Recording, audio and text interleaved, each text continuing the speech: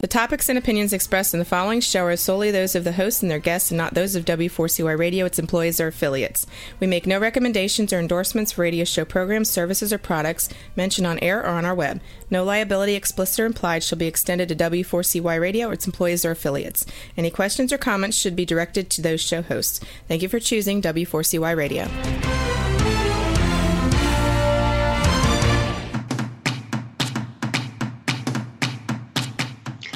Welcome back to another episode of the Geek Skeezers and Googleization Show. I'm your host, Ira Wolf, and I'm here with my co-host, Keith Campagna, and sponsors today are Success Performance Solutions and JobVite. Keith just got back from a week, so we missed you last week, Keith. Mm-hmm. Yeah, I was busy making snowmen in Las Vegas for Recruiters Technology Trends and Technology Conference. It was pretty crazy. Yeah, that's what was the first time it snowed there in 80 years. 80 years. Wow, that's kind of amazing. So, hey, before we get too far, because I know you and I have a little bit of catching up here to do, our guest today is Dr. Summer. I'm going to see if I get this right. Solomonson. She is head of content studios at Cornerstone On Demand. And it's pretty exciting because I was asked to be one of the experts on an expert roundtable, an article that was just released Monday about a topic we haven't gone to yet, which is microlearning. And obviously I know you hear it all the time. I hear it all the time. Everybody talks about learning, mentoring, coaching programs. What's out there. There's still a lot of stand-up. There's a lot of online. And now we have this new term, microlearning. And, it's so important for workforce development, for companies, and especially for retention. And, how many speakers have we had talk about attracting and retaining millennials? And, this is it. So we haven't had anybody on it to really address it. So really excited about that. But I got to ask you, here's... Summer's title is Head of Content Studios. I guess, when did you ever think that there would be Head of Content Studios in an HR, in the HR industry? How about it, right? Yeah. I think it's fantastic, and I think it really shows what's kind of going on in HR. For maybe a few years ago, HR was kind of the butt of a joke, maybe a punchline about their unwillingness or maybe their lack of progressive movement, but I'm starting to get the sense that they caught on to it, and we're starting to bring the human back into human resources. Yeah, and that's speaking of that, that's actually the topic. It's becoming a more popular topic. I've been talking about the recruiting in the age of Googleization, and got a bunch of events coming up. You and I were talking right before in the next couple weeks, talking to the local Lehigh Valley SHRM group. That's more on predictive analytics, but still within the same theme. But talking at SHRM Talent. On the similar topic, but my topic for SHRM National is keeping the H in HR. Yeah. And more focus on that. More and more people are talking about that, and especially as we, ironically, people say, well, what's analytics and recruitment have to do with keeping the H in HR? But as we're going to talk about today with microlearning, we're talking about a lot of artificial intelligence and analytics, just the online environment, and and more automation. How do we keep that human in human resources? So a good lead there. Hey, you guys have been busy. I think I can't remember if we even talked about this or if it came out right afterwards, but huge inflow of cash coming to your company, JobVite, yep. And a couple acquisitions. So, yep. But you've been in the news. How's that coming along? It's coming along great, and it's wild because as I'm talking to people, even in Vegas or even through my day-to-day activities, I mentioned that for a company let's say a company looks to get like a Series D or Series E funding, if they were to get $400 million or $40 million, that's a lot of money for a company to get during those parts in their fundraising. We teamed up with K1 Investments and received $200 million, and we were able to just expand the pipeline. We acquired telemetry, RollPoint, and Canvas, which gives the JobVite platform, which now is really, it's wild to see it, Ira, because last week when I was in the room helping Kevin Grossman from the Talent Board mediate a couple tables, we talk about all these different aspects of employee development or candidate engagement. And the JobVite platform, as it turns out, really does touch on all of these points. So it's wild to see now that we have RollPoint, which is all about internal mobility. Telemetry makes pretty much every single used candidate experience become that much easier for a company to provide. And then everybody in the world knows that text messaging isn't going anywhere anytime soon. So it's a heck of a lot of fun right now. We're just we're working on putting all the pieces in the right place on the board. It's pretty wild. Yeah, there's a lot going on in your table. So yeah, for sure. Yeah, it's great. Yeah. And as one of the other speaking opportunities that just came up, you introduced me to Robbie Gulry, who was working for Engage Talent, which is a kind of an interest. I'm just fascinated by that. A lot of AI, but he's working with another group as well, and he just invited me down after our last conversation. And we're talking because he loved the topic of VUCA, the VUCA, the volatile, uncertain, complex, and ambiguous, which was which was also the TED Talk. So he said that what a perfect topic. And sometimes I forget about that. We started to take this as normal. Mm-hmm. the crazy, the disrupt. You and I, and Summer, I'm sure, takes.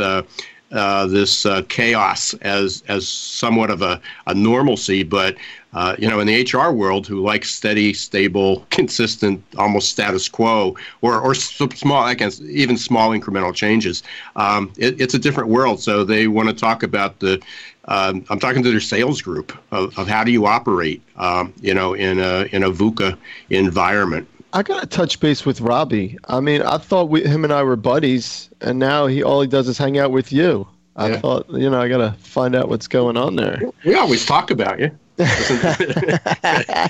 I tell you what, though, there's something to be said about this convergence of technology and people. It's happening in our daily lives, and it doesn't really shock me that it's really presenting itself more and more in the human resources component of businesses.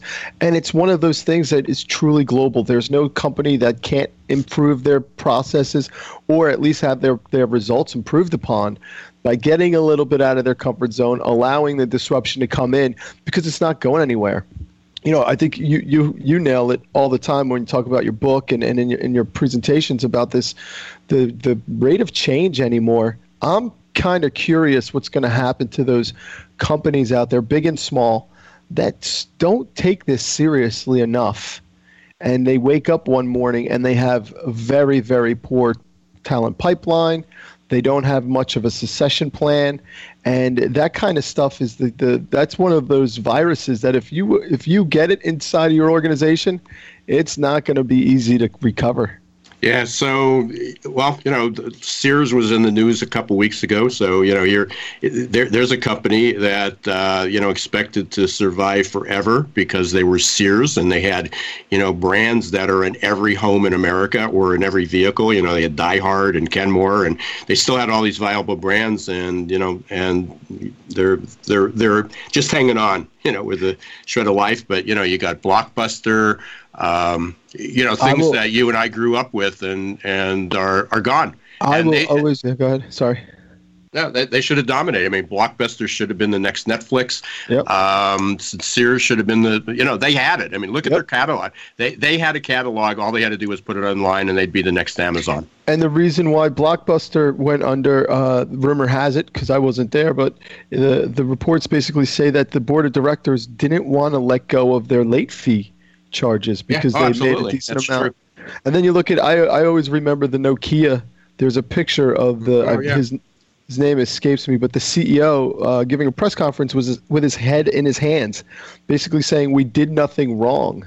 Yeah. And he's correct. But same thing with BlackBerry. Yep.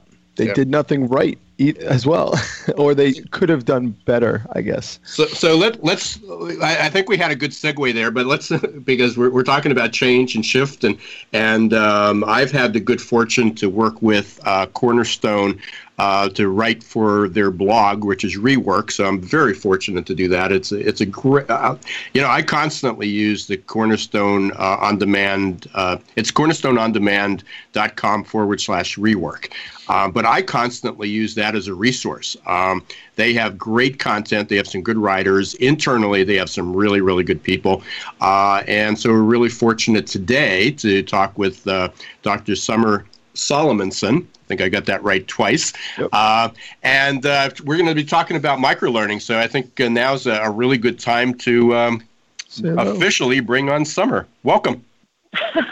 Good morning, gentlemen. And yes, you're on a roll, Ira. You have said it correct 2 times in a row. Let's go for 3. We still have Googleization to get through the show. Still have Googleization. Yeah, and speaking of Googleization, you're listening to the Geeks, Geezers, and Googleization show. This is live today.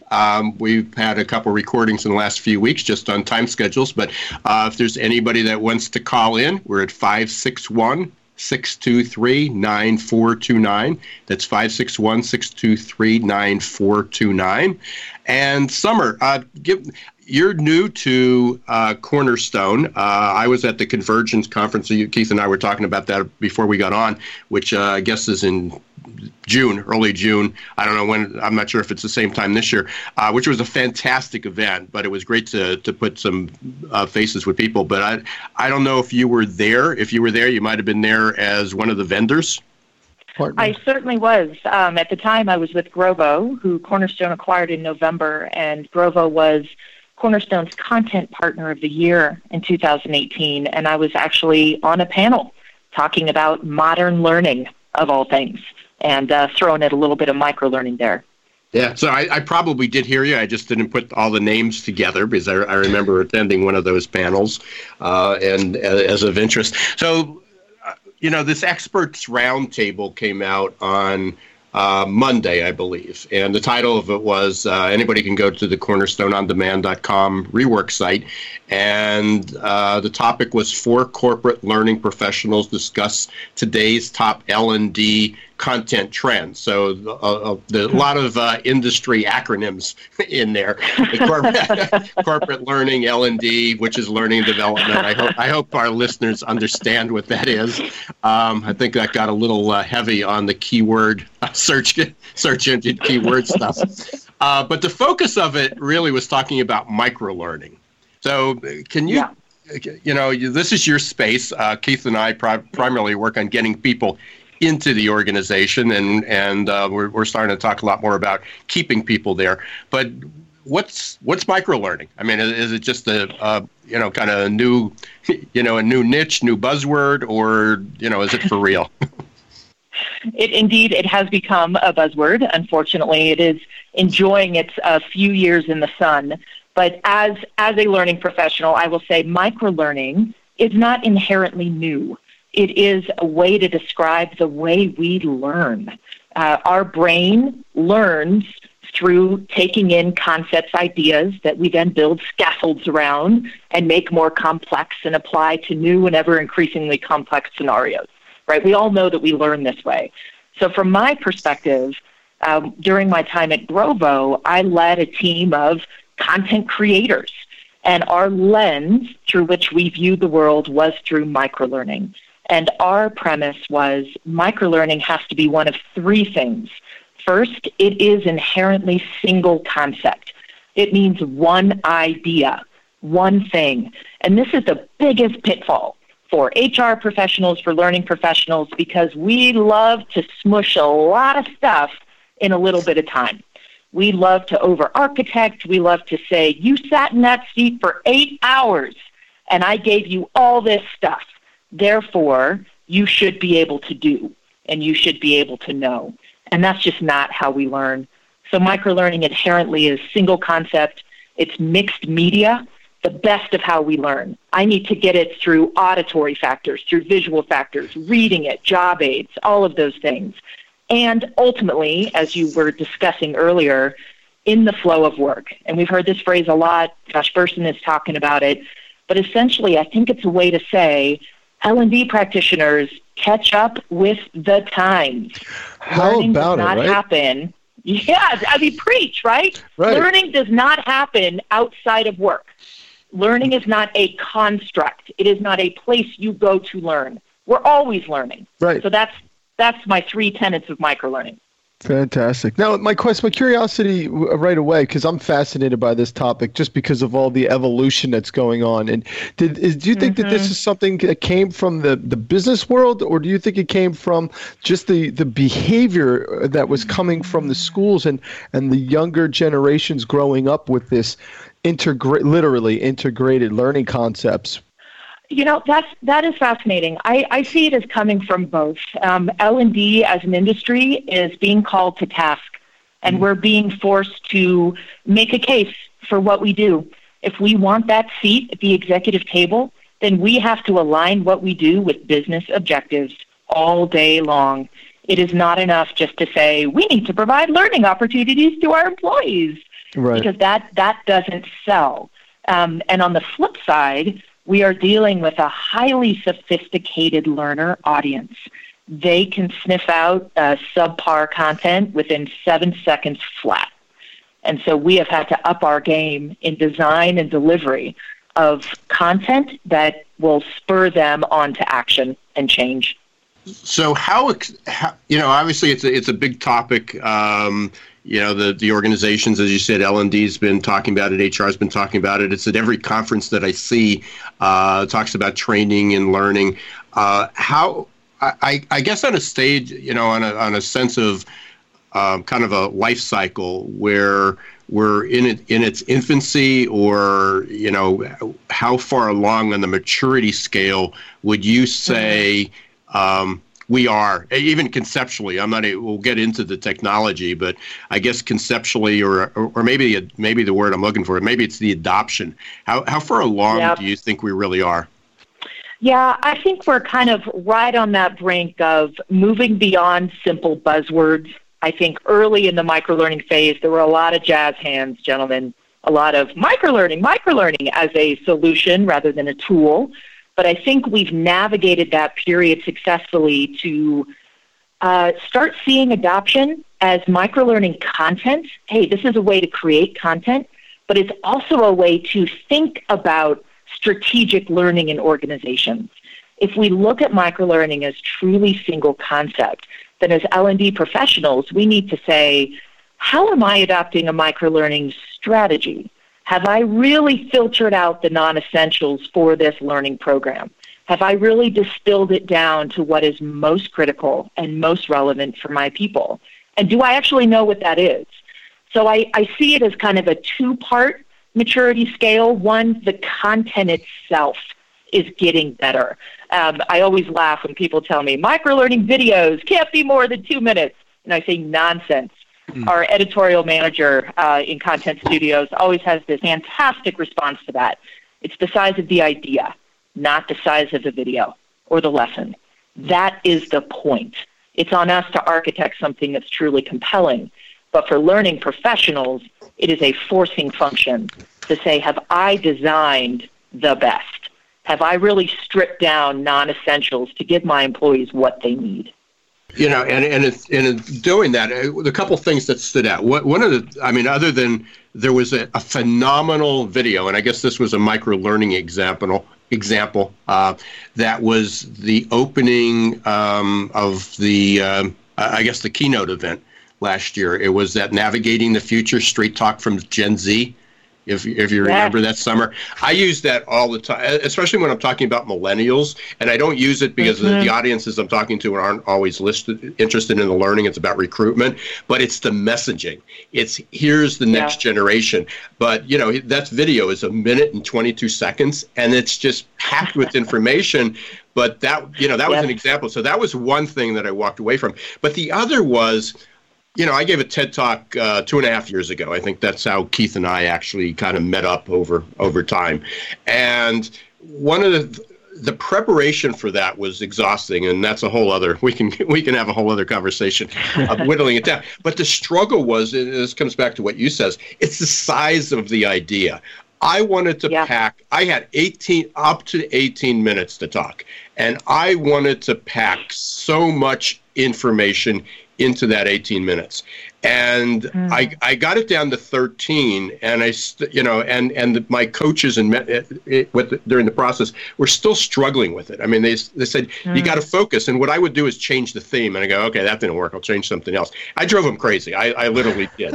But the process brought me to my knees. But it helped me think. And when I got done with it, now, as soon as I saw the video, it's like, I could have taken that 13 and had the message in 8.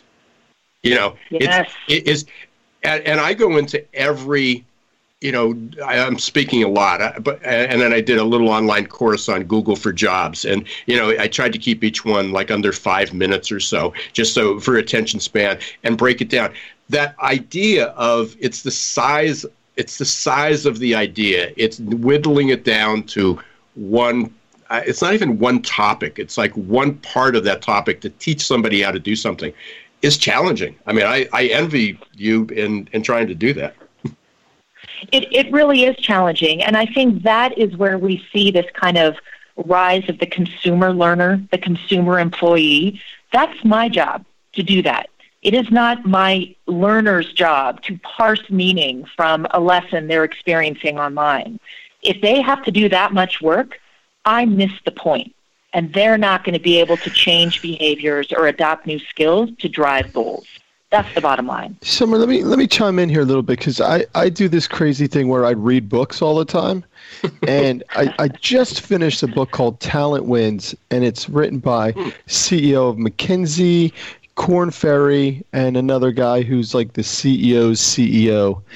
I forget his name. And it really emphasizes the value of acting now in terms of your people, because they're simply the companies that act now and develop a process that enables you to develop your people will gain attention amongst peers and amongst colleagues and amongst even competitors in terms of what the company is doing for the personal development and professional development of its employees. And it seems like such a no-brainer, but it also seems like it's a hard nut to crack. Is it? Am I seeing that right? Is it one of those things where people, are you getting a favorable audience right away, or are you finding it hard to get people to recognize the role in learning as it relates to retainment and development? Well, I think I'll first respond by saying, gosh, reading books, just my favorite pastime. I mean, I'm an English major, all right? There's a lot of us that have moved into tech, which is just wonderful, because we love to tell stories, right? Mm-hmm. And that's what content creation is about. It's about compelling storytelling. That's a whole nother soapbox, and I'll put that away for today. But yes, you're absolutely right. I think as a function, learning and development has had this dramatic pendulum swing over the last 10 to 15 years.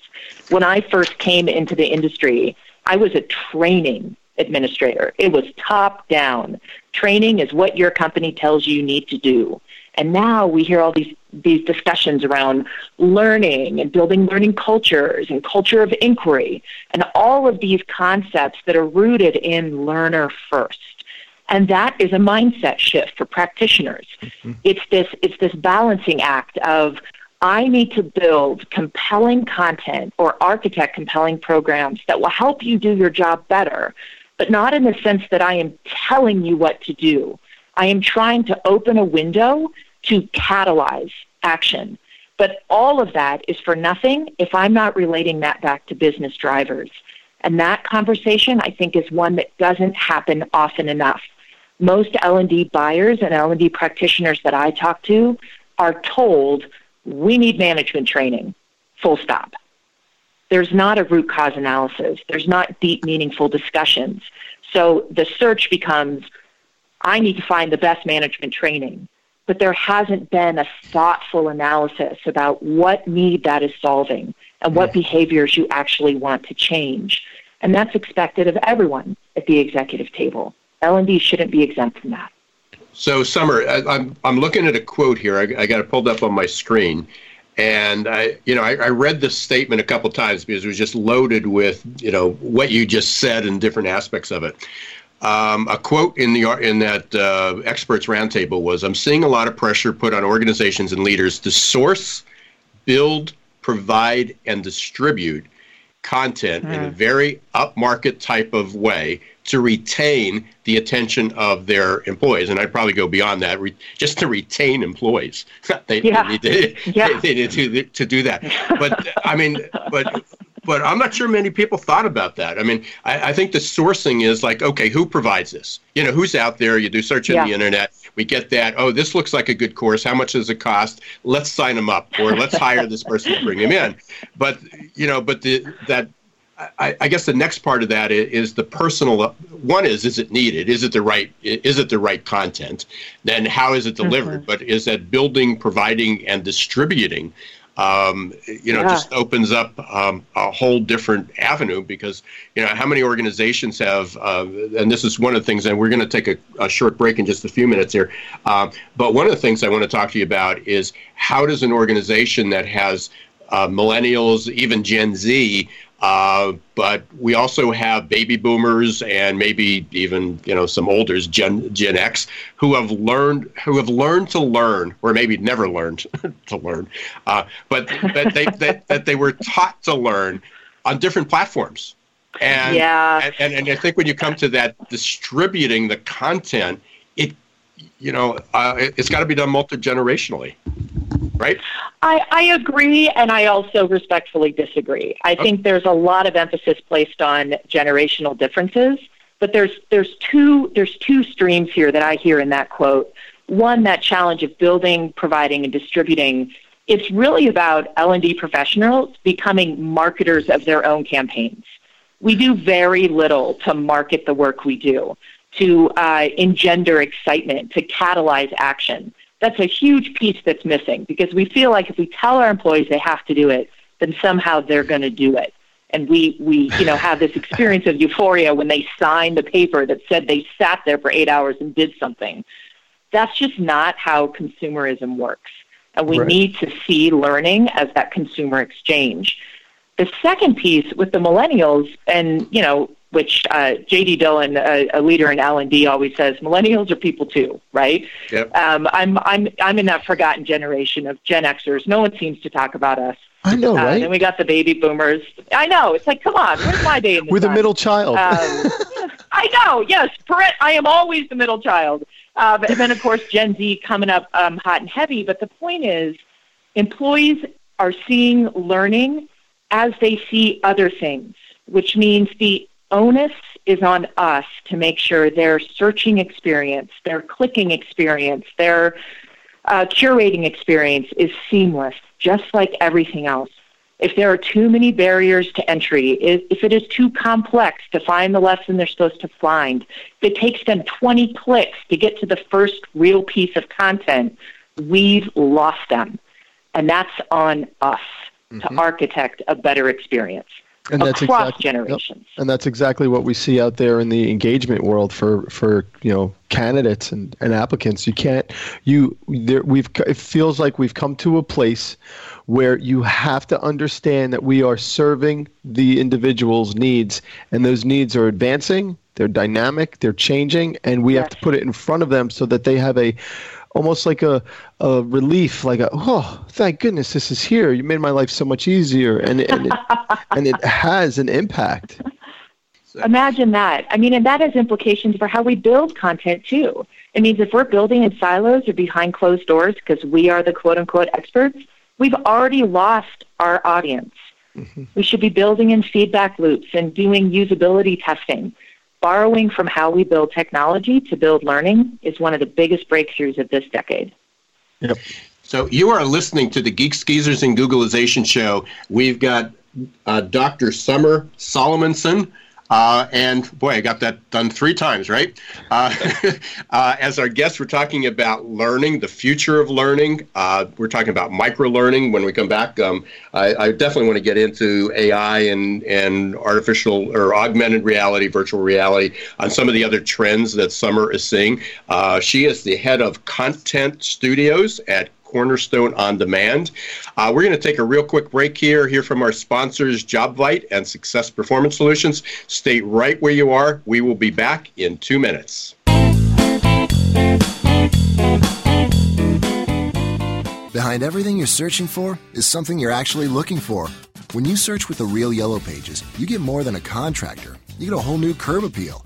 It's not just getting directions to a dry cleaner with YP.com. It's rescuing an old favorite from the back of the closet. And it's more than finding a locksmith with YP.com on your mobile. It's getting to sleep in your own bed. Whatever it might be, there are more ways to search and more ways to find exactly what you're looking for with the real Yellow Pages, YP.com, and YP.com on your mobile, only from AT&T. What's up, everyone? This is Keith from the Geeks, Geezers, and Googlization Show, powered by JobVite. JobVite knows career paths are made by people, not by open job requisitions. JobVite's platform ties recruitment marketing directly to applicant tracking and onboarding, creating continuous candidate engagement that effectively connects recruiters with qualified passive candidates. Used by over 50,000 recruiters placing over 1 million jobs, JobVite's platform impacts every company in every industry. Check us out at jobvite.com. Listen carefully. Up to 9 out of 10 job candidates visiting your company career page leave before completing an application. You heard that right. 90% of candidates who want to apply for a job at your company don't. That's just plain crazy, especially in today's tight labor market. Candidate experience matters. Stop turning candidates away. Let Success Performance Solutions help. Call us at 800-803-4303 or register at successperformancesolutions.com/W4CY. Schedule a no-obligation consultation and get special access to insider tips to recruit faster and hire smarter.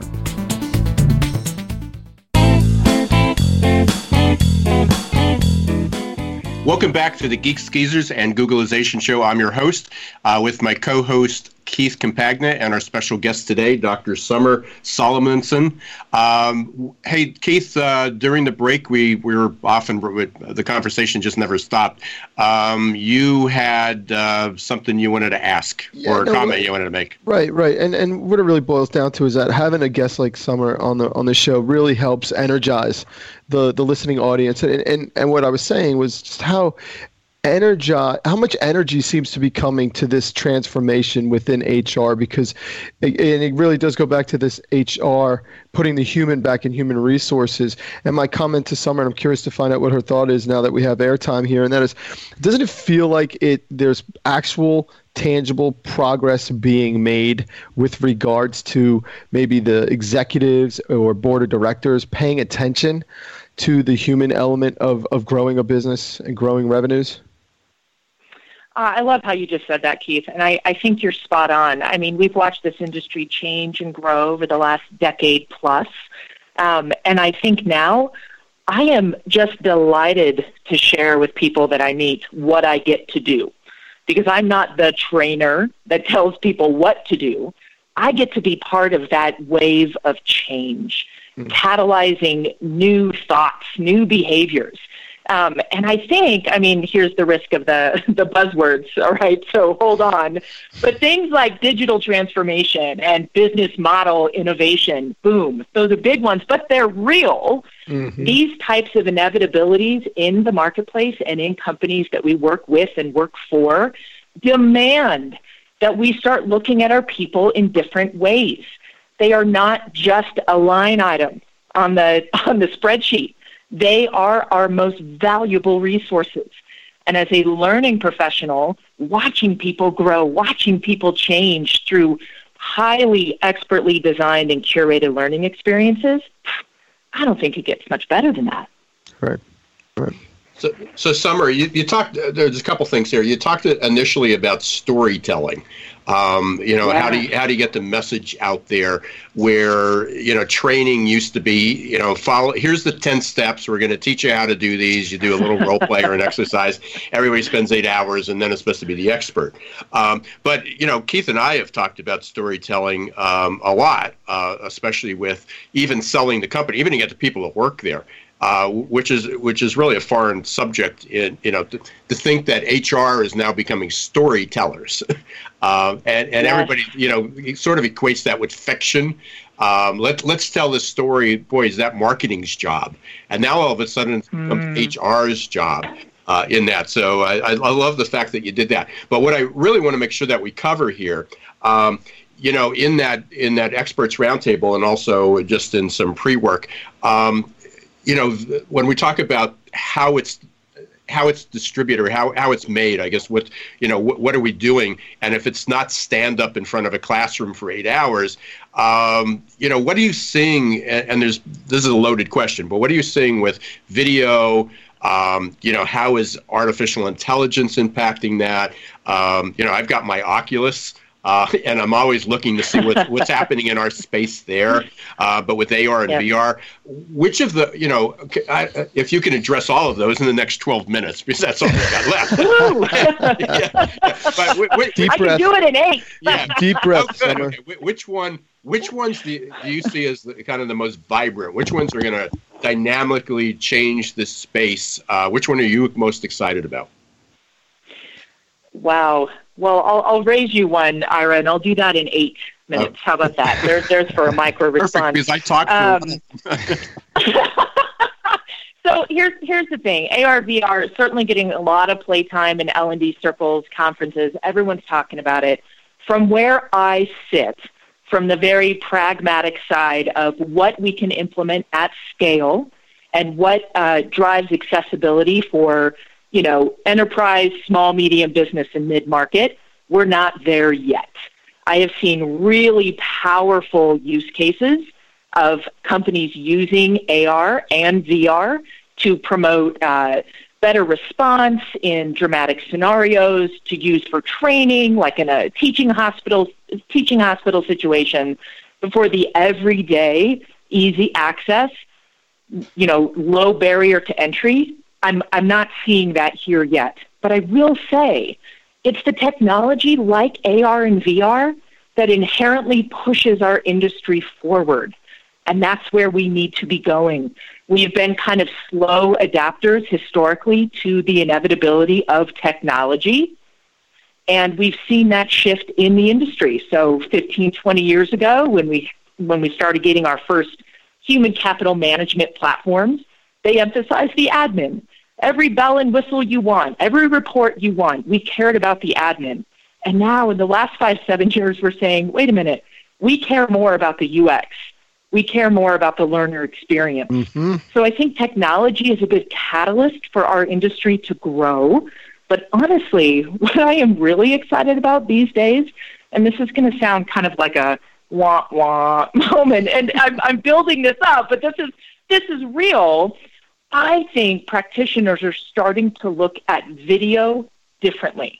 And let me qualify that. So I always liken the way we use video to the way we used to think about PowerPoint in the early 90s, that somehow putting my ideas on a 5-bullet slide and boring people to death means I am a meeting rock star, that if I have a PowerPoint, everything is going to go in my way.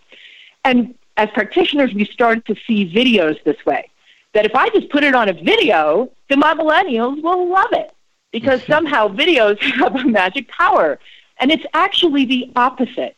We need to be thinking about how to design more compelling videos because as much as we want to think so, putting our CEO's picture on a screen in front of a white screen and talking at us is not compelling to any generation, in the workplace.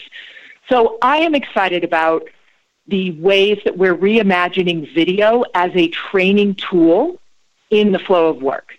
So how can we deliver up compelling video sequences using the best of motion design and animation in order to drive change? How's that? I love it. Outstanding. So let me go back to the VR and AR because obviously that's just the next level video, with that or many. What do you see as the tipping point? I mean, what's it going to take because there's no question of being immersed. My first experience, and it was about a year ago with the VR, it was just unbelievable. And I actually took videos of these, and I can't remember if I have them on YouTube or not, but I've shown them in a couple seminars. My mother is just turned 95, so she was 94. My father-in-law was just turned 93. He was 92 at the time. But the hardest thing about was getting the Oculus to start, because, having them use the hand control and flip the on button. Yes. So I had to figure out. We lost them. I was worried they were going to get sick or disoriented. My mother is on this thing, and she actually does use computers, and she has a mobile phone, but that's the extent of her technology. She was immersed in this. My father-in-law, who still thinks a push-button phone is modern technology, who has nothing remotely in this 21st century, he was lost for an hour. I mean, yes. We took a video of him watching this. So what's the tipping point to when this, or what's it going to take? Is it that the headsets are just too clunky and hard to use? Is it the cost of doing these VR? I mean, what do you think is going to be the tipping point to whether that becomes more common? Yeah, I would never deny the compelling nature of the Oculus and the fact that people can truly get immersed in that experience. The pragmatist in me says, to what end? What is the goal? What are we trying to accomplish with that? Most of the learning that I have been a part of over the last 15, 20 years has been about fostering dialogue, fostering teams, fostering inclusivity. And so the immersive nature of the Oculus is compelling, but I would want to know, I think for me, the biggest tipping point will be, how are we using that at a broader scale to drive change meaningfully?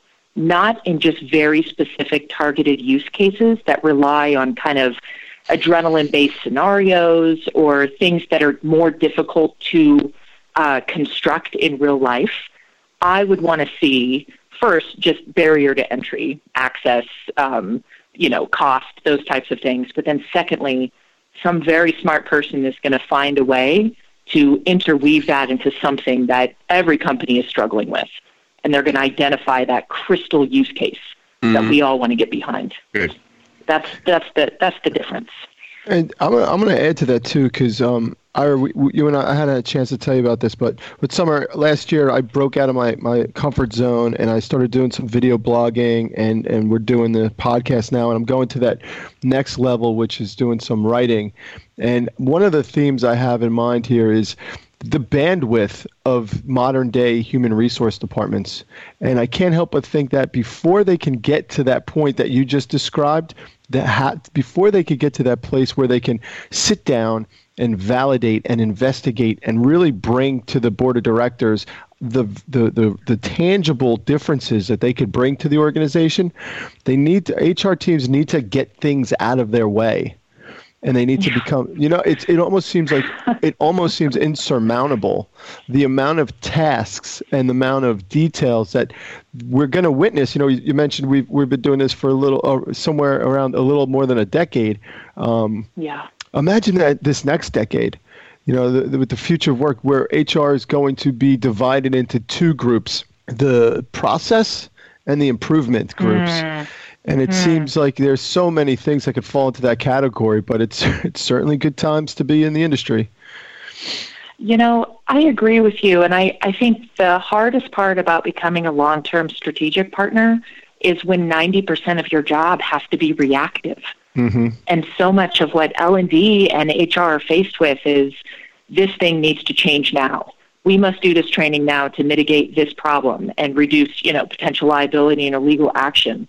So much of what we are faced with are those emergent reactive challenges, and it's really hard to position that into a long-term strategy that drives value over time, as opposed to my need, or the value I bring to this organization is resolving the biggest fire today.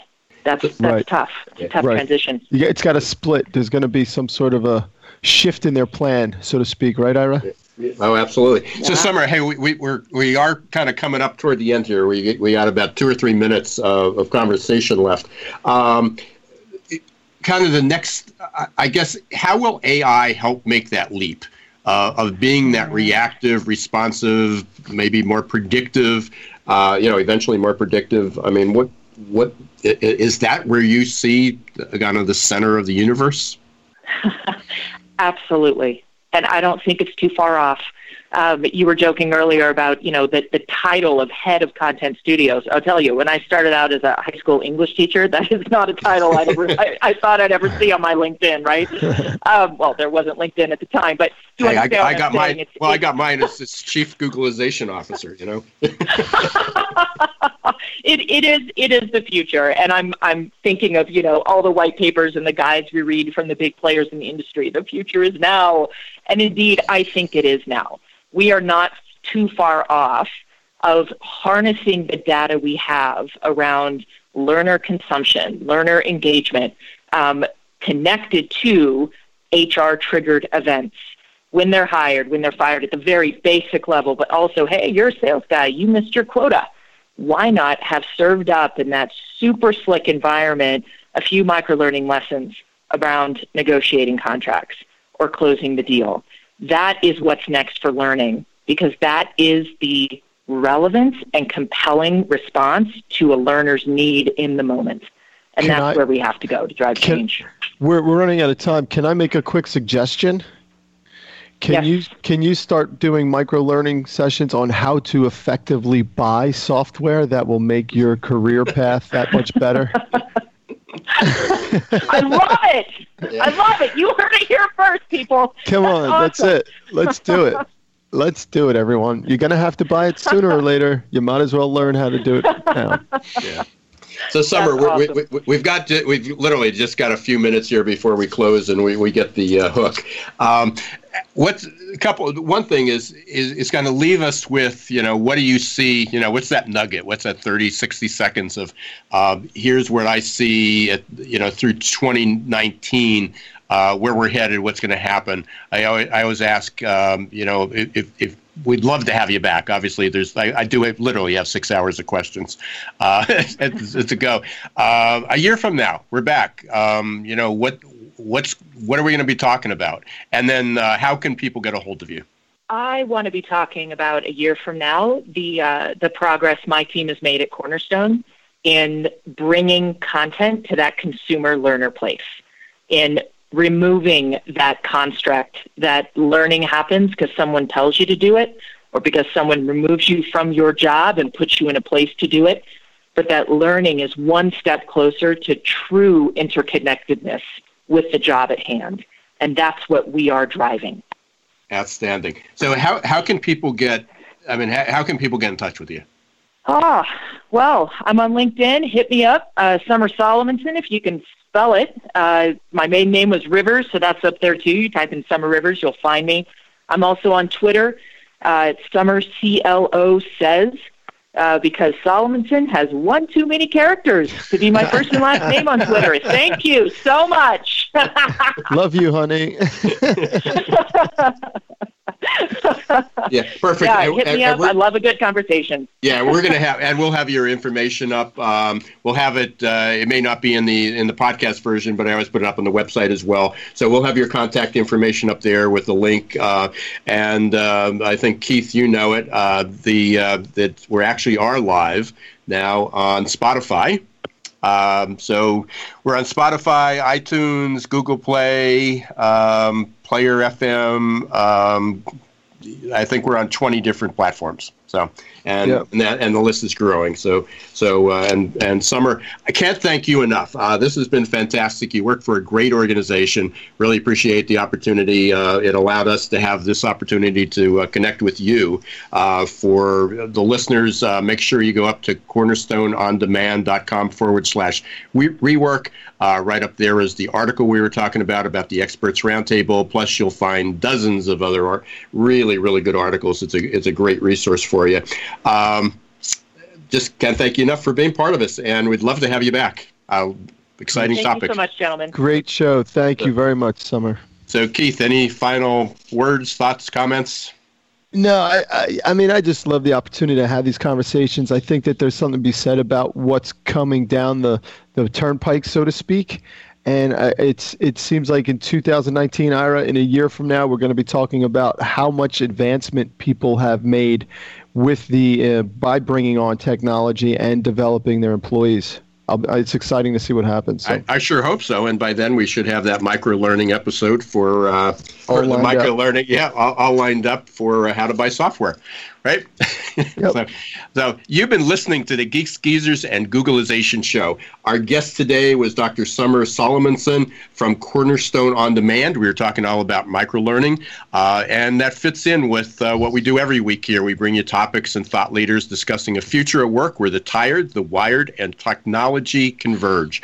Until next Wednesday and every Wednesday after that, 1 p.m. Eastern Time on W4CY.com, iHeartRadio, iTunes, Google Play, Spotify, and about 20 other platforms.